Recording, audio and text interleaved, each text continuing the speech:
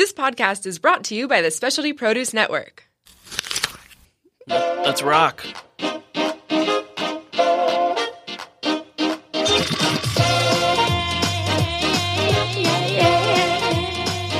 Woohoo, everybody! Welcome. It is noon 02 on Tuesday, and we welcome you all, anyone tuning in to watch and listen, and hear about some interesting things today, which we're going to wait a minute because I want to introduce my guest. I'm Gina, by the way. I'm the cheese whiz at Finissimo, and today I have Robbie G., otherwise known as Professor McCheese. That's correct. Right, with our Academy of Cheese group.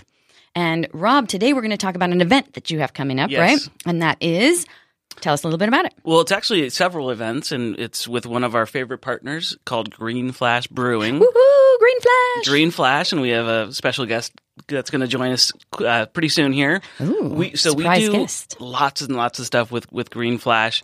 We've got a number of events planned for the rest of the year with them. The next one's August 7th, and it's part of a series that we do called Behind the Craft. Okay. And it's kind of a progressive, I wouldn't even say beer and cheese 101 because it's a little bit more advanced than that, but we start with ingredients and history, and then we end up with aging and sort of, so we start with the first part of the process and we end with the last part of the process. So that's why I say it's progressive. Okay. So So this is the first one. This is the first part of the process. the first in the series is going to be August 7th at their Mira Mesa location, and that's the one where we're going to really be focusing on ingredients, and we're going to talk about the beginning of the process of cheese and beer making, and then we're in history and things like that. And then, like I said, we're going to progressively get more in depth, and then we're going to end with aging and the final steps of the process. Yeah. And that will go hand in hand. So you're going to do it for the beer side of things and for the cheese side of things. Absolutely. Yes? So our guest, who's going to be here shortly, is going to represent the beer side of things, and of course, I'll talk about cheese. Cheese. Do you know a little bit about cheese? I know a little bit, just a little bit. It's funny when Dave gets here. We when we do events together. Yeah. I'm used to talking for 2 hours. He's used to talking for 2 hours, and so we're kind of Fighting for the microphone. well, we both have so much to say. So it's funny when people say, "Oh, are you going to be able to fill that amount of time?" Yeah. Like I'm going to have trouble not. Right, cutting it back. Oh yeah, not overdoing it. Sure. So funny. Oh, that's really good. And now, have you done this with Green Flash before? We have, right? Yeah, we've done. We've been working with them for probably 6 or 7 years. I'm trying Yeah. to think back to the first thing that we did together, but they've been such a big support over the years. We've done a lot of things at their Mira Mesa location, and then we started doing a lot of events at their Cellar 3 location, which is where they do all the barrel aging. But we've also done the Del Mar Fair for probably the last 5 years together. They do the International Beer Festival there. That's and so awesome. Dave and I always take the stage and talk pairing, and he's a Right. huge cheese guy. He Yeah. loves his cheese. That's awesome. And I see we brought one of his favorites. Oh, yeah, because I'm anxious to see if these glasses will be filled shortly. Anyone? So yeah, we work a ton together, and they're just so Yeah. great to work with because there's so many similarities, and a lot of the guys who are into craft beer are also really into to good cheeses and just good food Yeah, in general. that artisanal craft They stuff. appreciate it. They Of appreciate the course. craft. Yeah, which is really good. And not 'Cause craft with a K. But Not craft with a C. Yeah. Craft with a C. Definitely with a C. Well, I was pulling up, Rob, because, this was a couple facts that I learned about beer. Okay. We know that a cheese lover is known as a turophile. Uh-huh. Apparently, a beer lover or enthusiast, you are a cerevisiphile. Cerevisiphile. It almost looks like cerveza. I was gonna say, cerevisiphile. It would obviously come from the same Latin as cerveza. Could be. And probably Cicerone, which Dave is a master Yes, he's gonna. We're Cicerone. gonna talk about that as soon as this certified Cicerone appears. We will learn about that word. But yeah, so cerevisiphile. I can't even say it. Cerevisiphile. I did not know that. I just learned that today. Right. Thank so you. we put a turophile with a cerevisiphile, and that's yummy stuff. Yes. Yep. Okay. This is another one.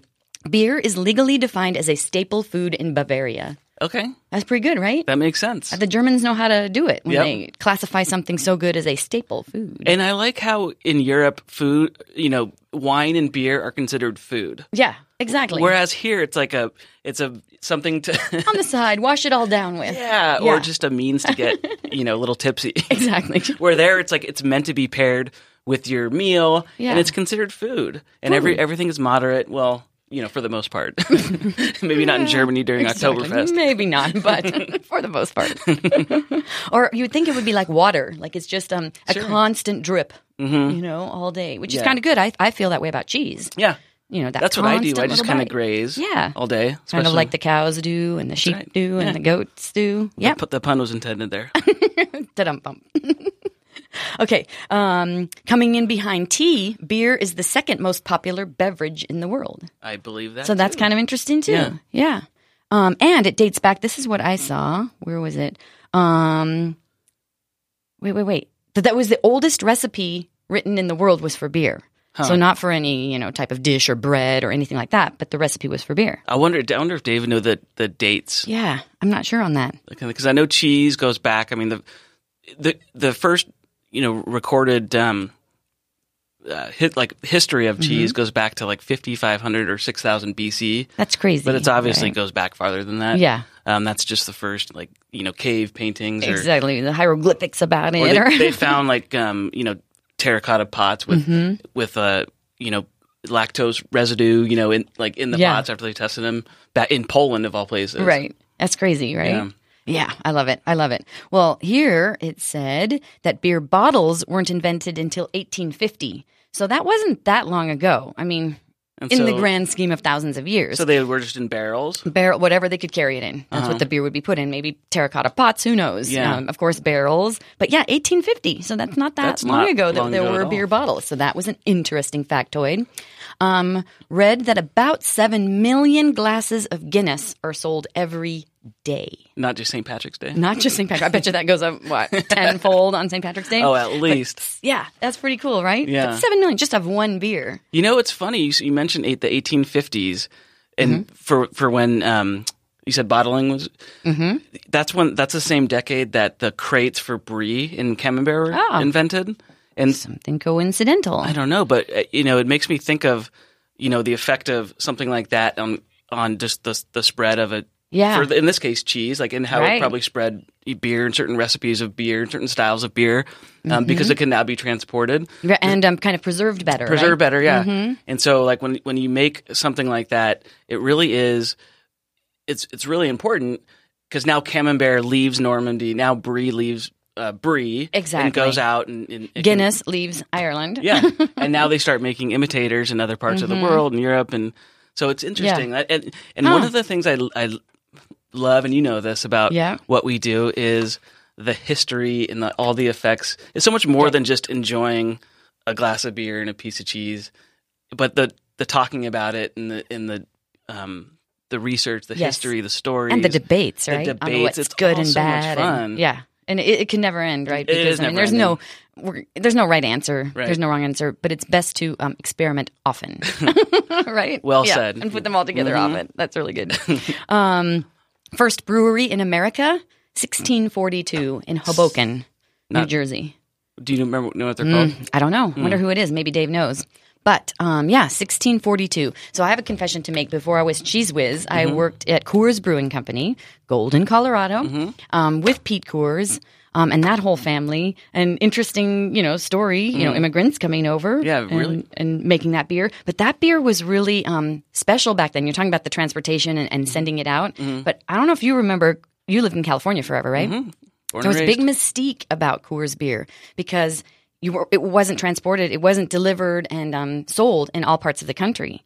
So it was almost like it was a contraband. People were thrilled to come and get to Colorado and get their cases of Coors beer. They would sneak it across state lines. Was it only in Colorado that they sold it?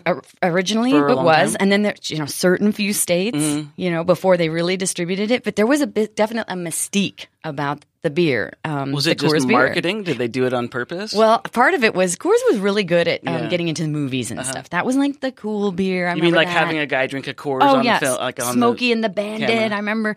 Was he Smokey or was he the Bandit? Which one he was. Burt Reynolds. I think Bandit was Burt Reynolds was the bandit. Was he the bandit? Okay, the bandit with his bottle, his Coors Banquet beer. I can just cool. clearly see this. So they did a great job of movie placement, and it built this whole mystique about beer.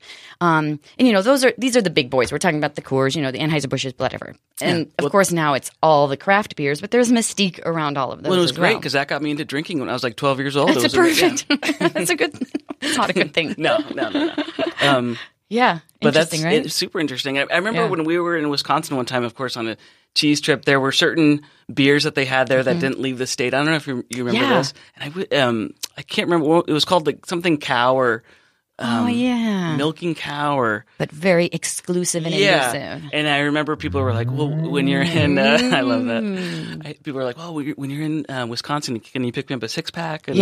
And so I didn't really know anything about this beer, but apparently it was. And I can't help but think it's all marketing. Well, it's got to be a little bit, right? Because that's what separates some of the big name wines from something else is the marketing mystique around it. Big name beers. Pliny the Elder, I think that's a good one for California. That's a perfect example. Oh my gosh, people in Northern California, that maybe are lucky enough to live with nearby Santa Rosa to get it. That's great. But I know, we have that shop in Bottlecraft. And people, they'll have signs on the door. We have no Pliny the Elder. And, kind of interesting to the mystique. And speaking of mystique, welcome our guest today from Green Flash, Mr. Dave Adams. Round of applause.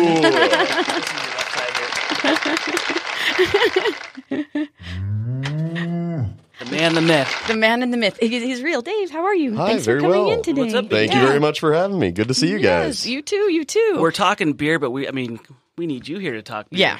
I can help. We're talking little facts. Well, this is what we're going to start with is you are known as a certified Cicerone. That's correct. And I'd like to know more about that title and what is that and how do you become this? So the Certified Cicerone certification it's a certification program called the Cicerone Certification Program, and it's very similar to the sommelier program for wine. It's basically the equivalent of that for beer. Yeah. So the Cicerone program has several different levels, has 4 different levels to it.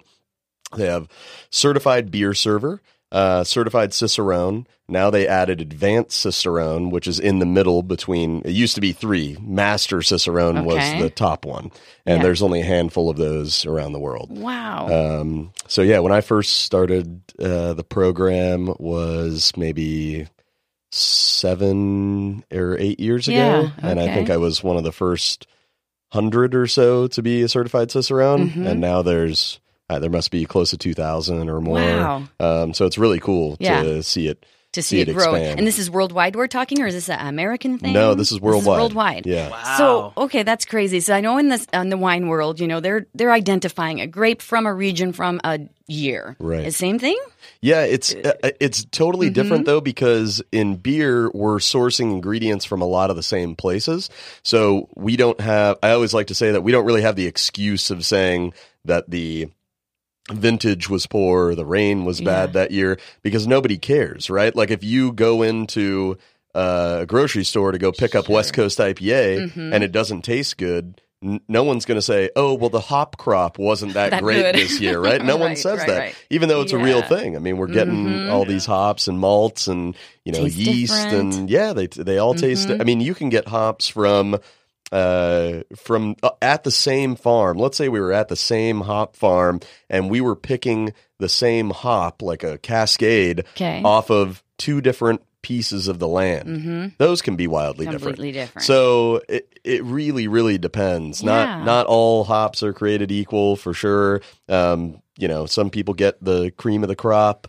Crop, no pun intended, and others, get more of the bottom of the barrel at the end of the crop harvesting season. But everybody, the layperson would think, well, if it has X hop, then it's going to be good because I like that hop, or whatever it may be. What may be. So will bottles of beer, because you've been with Green Flash a long time, how do you get consistency in the beers like a person to expect? Is it just that percentage that you're saying? They like a hoppy thing, so they're going to like this? Well, the consistency in the product itself is the most difficult thing. Yeah. And to me, that's what's always separated making good beer from being like a home brewer that makes good beer. because I think making good beer is not that difficult to do.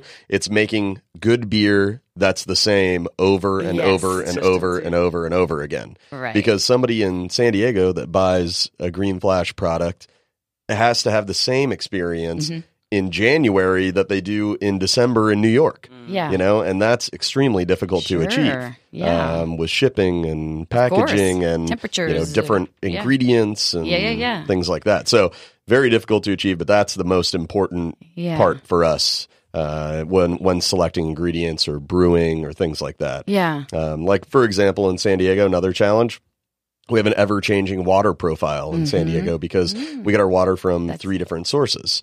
And so we don't know what those sources are. It's not like the city comes to us and says, okay, for this week, your water is coming from the Colorado River. Exactly. And also the Colorado River water, we're at the bottom of the run. So we're picking up all the minerals that come along with it. Yeah.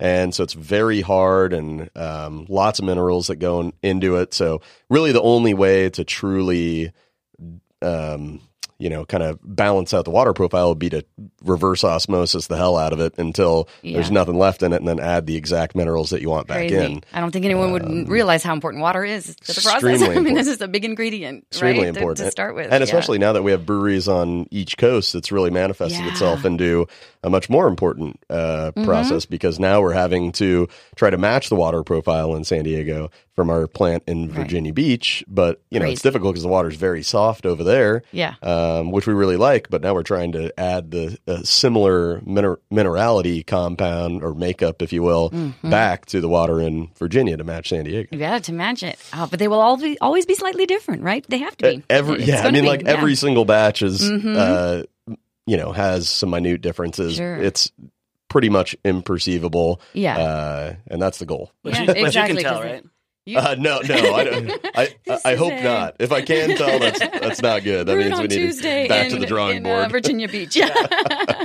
Thought you were a master. That's too good. Too good. Well, I see 2 bottles sitting over there? I brought some beer. We need to get into that because I brought some cheese. Oh, okay, great. So I think it's time we put this together because I like both of these things. Yeah. This is what I heard. I heard you're a big fan, which is so awesome. I'm learning about beer. I have to tell you. Cool. Beyond, you missed it. I worked at Coors for a while. I know that's a detriment in the craft beer world, but that's where I started. But I'm working my way up. Okay, no problem. To learn the best. So this will be good for me. And this is some of the stuff that you'll be going over at the August 7th class, right? Yeah. It's some of the basics on the pairings. And I know it's a personal preference and all that kind, but I know that you're going to be able to share just a couple tips because I brought like 4 distinct categories of cheese and thought maybe you could just give everybody just a quick, if you've got a blue, this would be great. If you've got, we can kind of taste and you can share why. Sounds perfect. Those pairings might be. I see we brought one of my favorite cheeses. That's what I was telling her. And I brought the beer that goes with it too. This is perfect. So let's start there. Okay, cool. Might as well start at the top.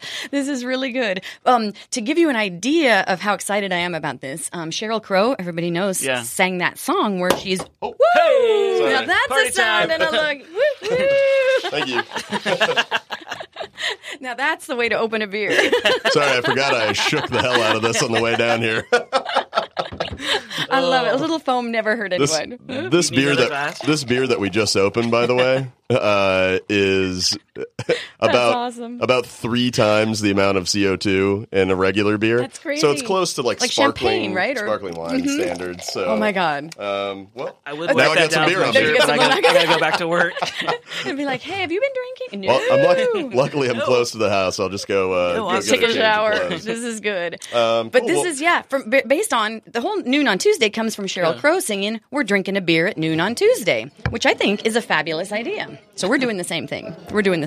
So what do we have here? What are you pouring there? Okay, so this beer is a Belgian style pale ale with a wild yeast in it called Brettanomyces. Brettanomyces, which is native to the Brussels region of Belgium. Okay. So you'll see a lot of beers over there that use wild yeast. And this wild yeast will go in and eat all the sugars in the beer and create a kind of like funky and earthy and fruity profile, depending on which type of Brettanomyces that you use. So this particular one, has a little mixture of kind of some really nice citrus and fruit characteristics going on, but it also has that kind of funky, earthy profile. And then obviously it's outrageously carbonated, which provides an awesome kind of canvas for the cheese. So, cheese is obviously very fatty. Yes. So as you're eating the cheese, it just cuts Scrubby right through bubbles it. is what I like. Scrubby bubbles. Scrubby bubbles. Exactly. So cheers, prost. Cheers. Chin chin salute. Whatever country you're in, everybody's got their word, right? Yeah. All right. I like it. So I know exactly Very citrusy. which beer or which cheese we want to pair with this one. Yeah. All right. Which one, Robbie G? So it's the Red Hawk, and if you guys can, Ooh, Red Hawk. You can See, you could stab it. And you want to dig in there, Dave, and I'll Yeah, talk let's Don't about be it. shy. I mean, don't be shy. Fingers. So I know this is stabs. this probably is Dave's number one cheese, and so we talked about That's a great coincidence. That we the brought that. earthiness and the the funkiness of the beer. So this is a washed rind cheese. In other words, a stinky cheese. That's what we kind of call the style of cheese. This is from Northern California. It's cow's milk. It's a triple cream. So it's softer on the palate. It's creamy. And so the scrubby bubbles are perfect for this. So you have a textural pairing. You have a complementary pairing because of the mushroom and the funkiness going on. And then another thing is you need something that's going to stand up to the beer, and likewise you need something that's going to stand up to the cheese. So these are just a perfect match for each other. Together. No, that's awesome. This is super effervescent. Yeah, it super is. bubbly in the mouth. No doubt about it. And that's always been one of my favorite cheeses with it. I mean, most wash rind cheese, I just seem to have some weird affinity for Red Hawk. I really like it a lot, so but good. Yeah. it's like that earthy and funky kind of characteristics with it. And like Rob said, with the creamy texture and then with the bubbles in the beer, I think it has a lot of complementary characteristics that just make it one of the better beer and cheese pairings. So if you were going to can you oversimplify and classify if we have a stinky washed rind? Yeah. What type of beer? Like if you were going to pick one that you might be kind of safe with all the time. Yeah, I like sticky wash rind or stinky and wash rind stuff. I really like using saisons or Brett beers if you can find them. So like Orval, here we have Baroque Belgique from us. Anything that has that kind of Brett characteristic in it or wild yeast kind of characteristic to it, I think is going to be one of your best options because it's going to provide that cutting power. Yeah. But then it also has that, saisons and like especially traditional saisons, Saison DuPont, things like that are going to have that real earthy, farmy kind of hay horse blanket characteristics to it that really work well. Complementary. Yeah, totally. And just for the audience, so you know what we're talking about when we say washed rind or stinky. Other cheeses in that category would include Limburger, Munster. So these are softer cheeses. A lot of them originated in monasteries during the Middle Ages, just like some of the beers. So there's another type of pairing that we call regional pairings. And this would fit under like different types of pairings. Washed rind cheeses don't always have to be soft, though. The majority of the time they are, but there's a lot of Alpine cheeses that are also washed rinds. So they have that kind of discoloration on the rind. They're a little bit darker, orange, brownish. So the Red Hawk, though, is that, like I said, a triple cream, Northern California. Cowgirl Creamery is a cheesemaker. And this is kind of an accident cheese. There was like a drip in the aging cellar, and they, like most cheeses, an accident gone right kind of thing. A happy accident. Yeah. And a lot of beers were made that way, too, as well. Yeah, we've had that. You're like, oops, but that's times. really good. So I'm trying to think. Limburger, Munster, Epoisse is another one. Yes, I know one of the Brothers is a stinkiers. fan. All right. So this beer again was called, It's called for everyone? Baroque Belgique from Cellar 3. You can find it out at Cellar 3. Should be in some fancy liquor stores as well. Okay. But over at Cellar 3 in Poway is our barrel aging facility where we have all of our wine barrels, all of our bourbon barrels. It's a really fun place to visit. So if you're into barrel aged beer, I suppose, or barrel aging beer for that matter, then please go visit. It's an awesome place to check out, get some education. Education and taste, of course. No doubt all the about good it. stuff right out. Yeah. And I noticed the bottle on that is rather large, almost like a wine bottle, almost wine bottle-esque. Yeah, same size, 750 milliliter, cork and caged, obviously. They hold a little bit more volumes of CO2 for us as well, so we can have that higher carbonation on the beer. beers, and so do the corks and whatnot. So, and we just feel like the format lends itself to the higher end product as well, having the silk screen labels, and it looks really pretty. Really, really pretty. Yeah. Do you think it might go that style? I've also got a blue goat, a fresh kind of chev, and then a sweet Gouda, a sheep milk Gouda. So it could lend itself to either one of those as well? Yeah, good question. I think the Humboldt Fog would be pretty nice with it too, because it has that little bit of kind of tartness and that kind of nutty earthiness to it. I think it would be nice with it. And with the Gouda, I think the next beer I brought is going to be the awesome, one for that. Awesome with that. Ooh, the sheep's milk Gouda. Yeah, it's because it's so sweet and just delicious. Cool. That's awesome. Saisons, like I'm hearing more and more, or seeing more of that. Is that just a Belgian style, or what does that mean? Yeah, it means season. Okay. French, nothing super special, but the style is based around the yeast, basically, as most styles are. Maybe not most, but a lot of old world styles are really based off of the yeast. And so to be a Saison, you have to use Saison yeast, and the Saison yeast is what provides that kind of earthy, funky kind of characteristic to it. Meaning seasonal yeast? No, not necessarily, but it's brewed seasonally, generally gotcha. speaking. And back in the day when refrigeration wasn't as prominent or wasn't around at all, you could only brew beer at the times when the yeast could work, right? Because yeast has operating temperatures, and so if you were making lagers and it was warm during the summer months, you couldn't make a lager because the yeast didn't work. And if you stored the beer, it would end up getting hot and beat up and not taste good. Yeah. So, kind of why Oktoberfest is around. Similar kind of idea. Celebrates the rebrewing of beer. And, anyway, so that kind of stuff was very prominent back when we didn't have lots of ways to manipulate things. So yeast was very important and still is to this day, and those styles still revolve around that. Like when we talk about, Rob has mentioned the monasteries. So the Trappist beers that come out of those monasteries, those and the secular beers for that matter are known for their aroma of banana and bubblegum, and that comes specifically from the yeast strain. So they create, especially ales specifically, create a lot of what's called esters. So they'll go in and eat these sugars during the fermentation process, and they'll the byproducts of that will be CO2, ethanol, which we all enjoy, and then esters. So the esters in ale yeast are produced at an extremely high rate, and that's where that banana and bubblegum comes from. Wait, so they don't put bubblegum in the beer then? I mean, maybe on accident. You never know.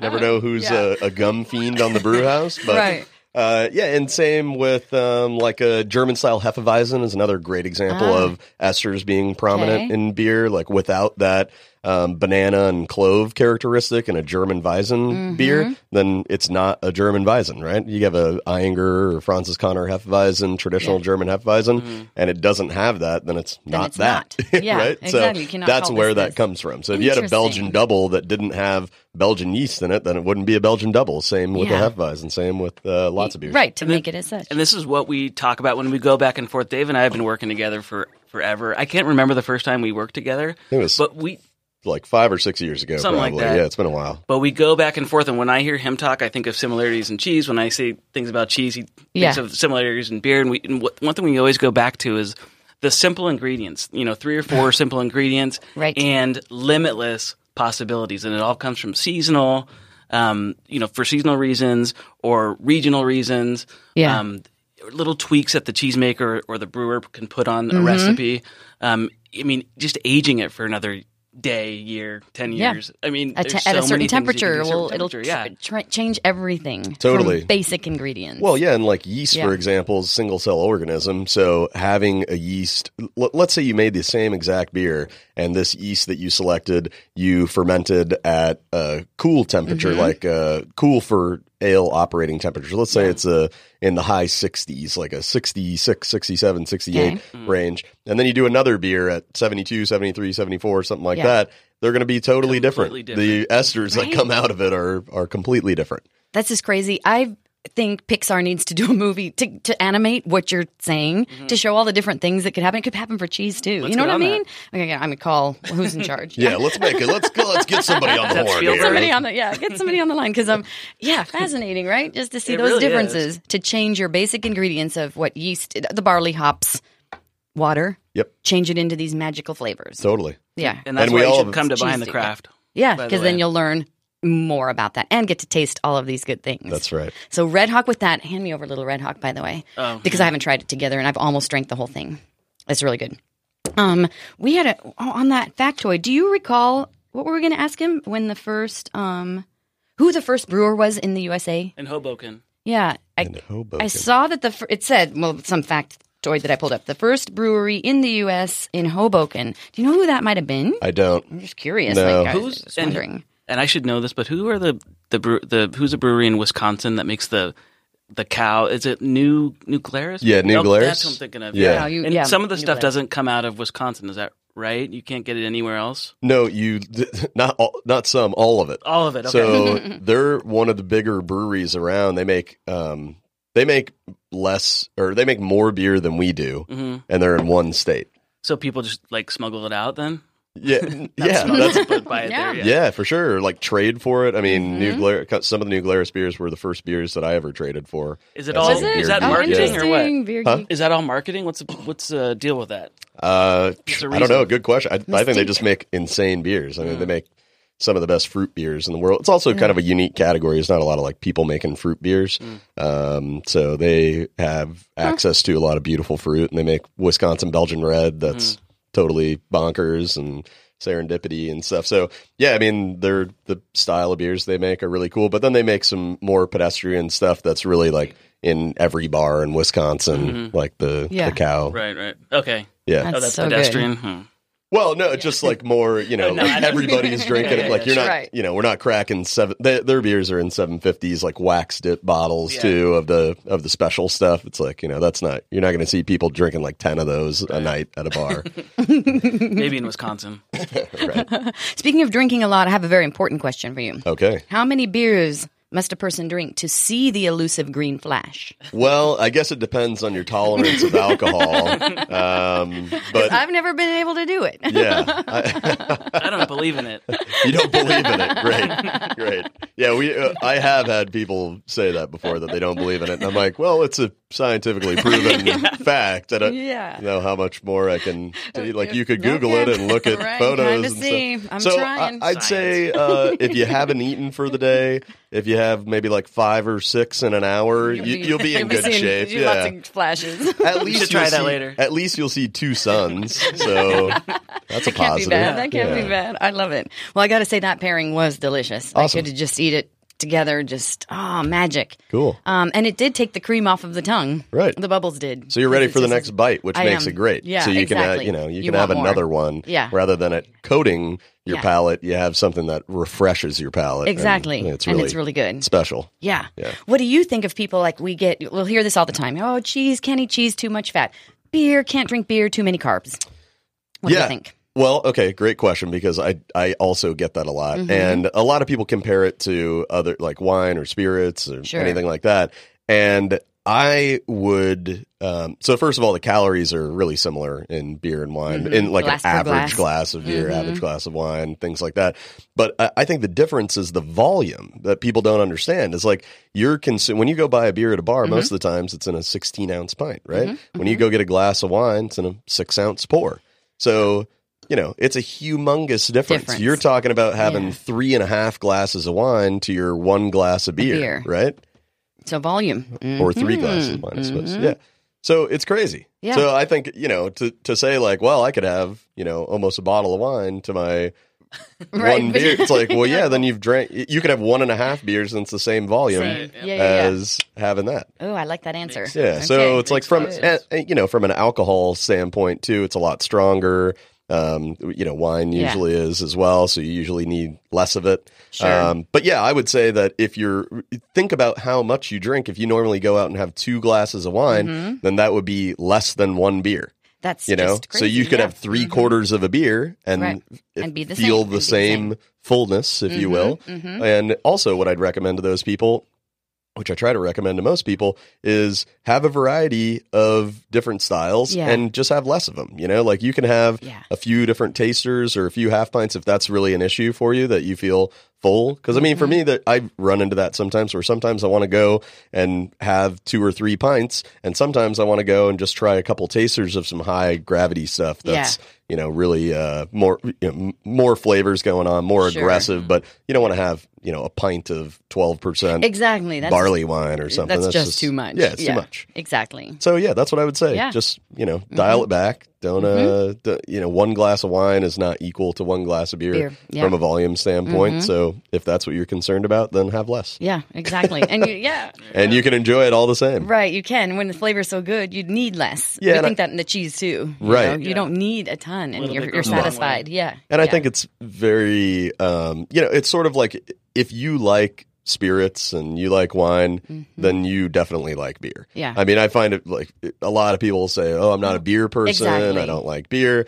Guaranteed, we will find you a flavor that you like. It's so hard. I mean, that's like so true. Same with cheese. Same with cheese. Yeah, there is something out there you will love for sure. Right? I mean, I don't like goat cheese. I bet you do. Right? I bet you we could.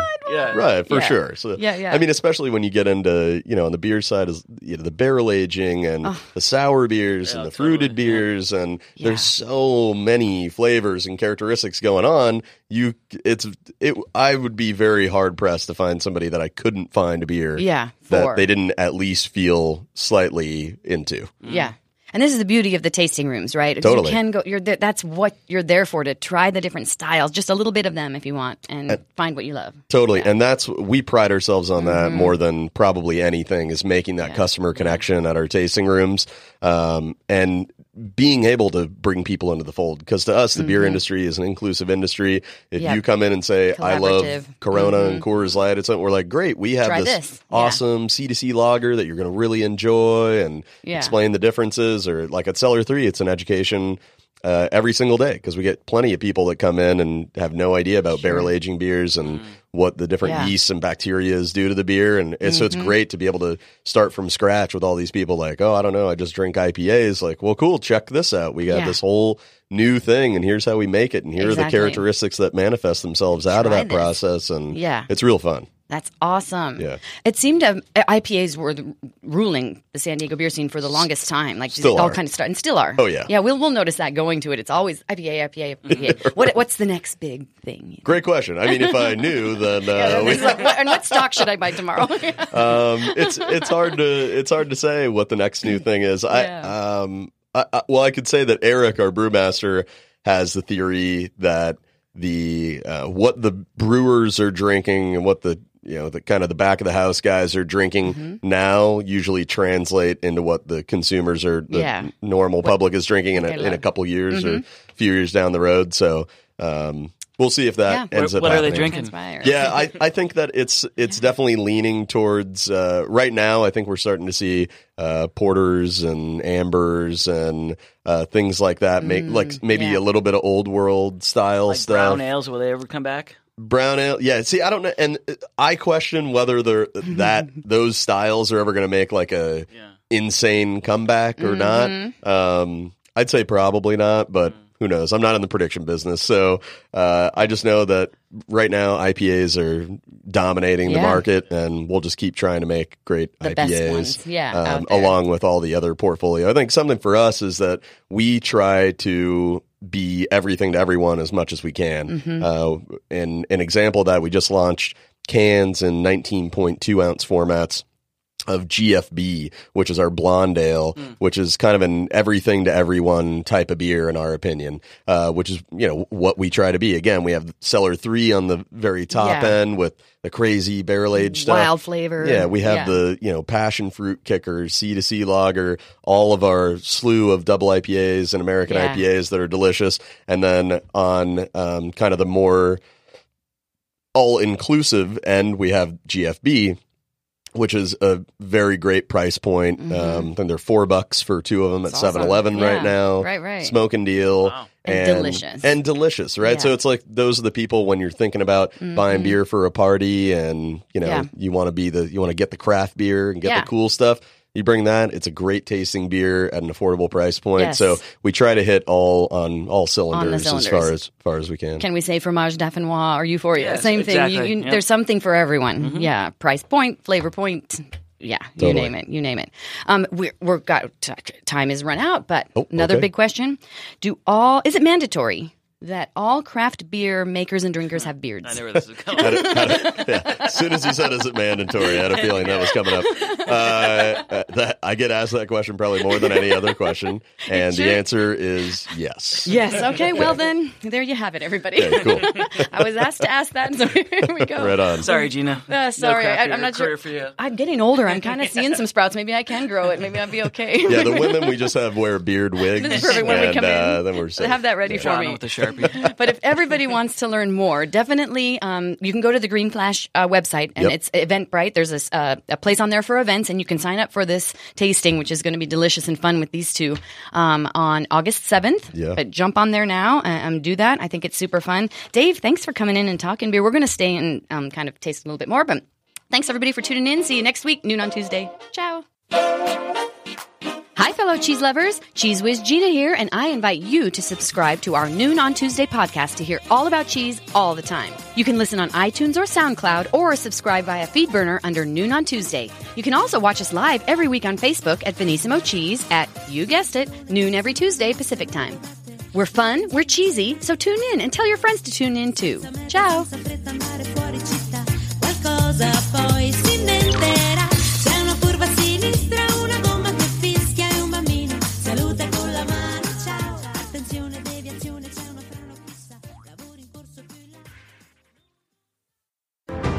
The Specialty Produce app is the world's #1 handheld resource on produce. The app features photographs, recipes, geography and history, taste, and culinary application on over 1,900 produce items.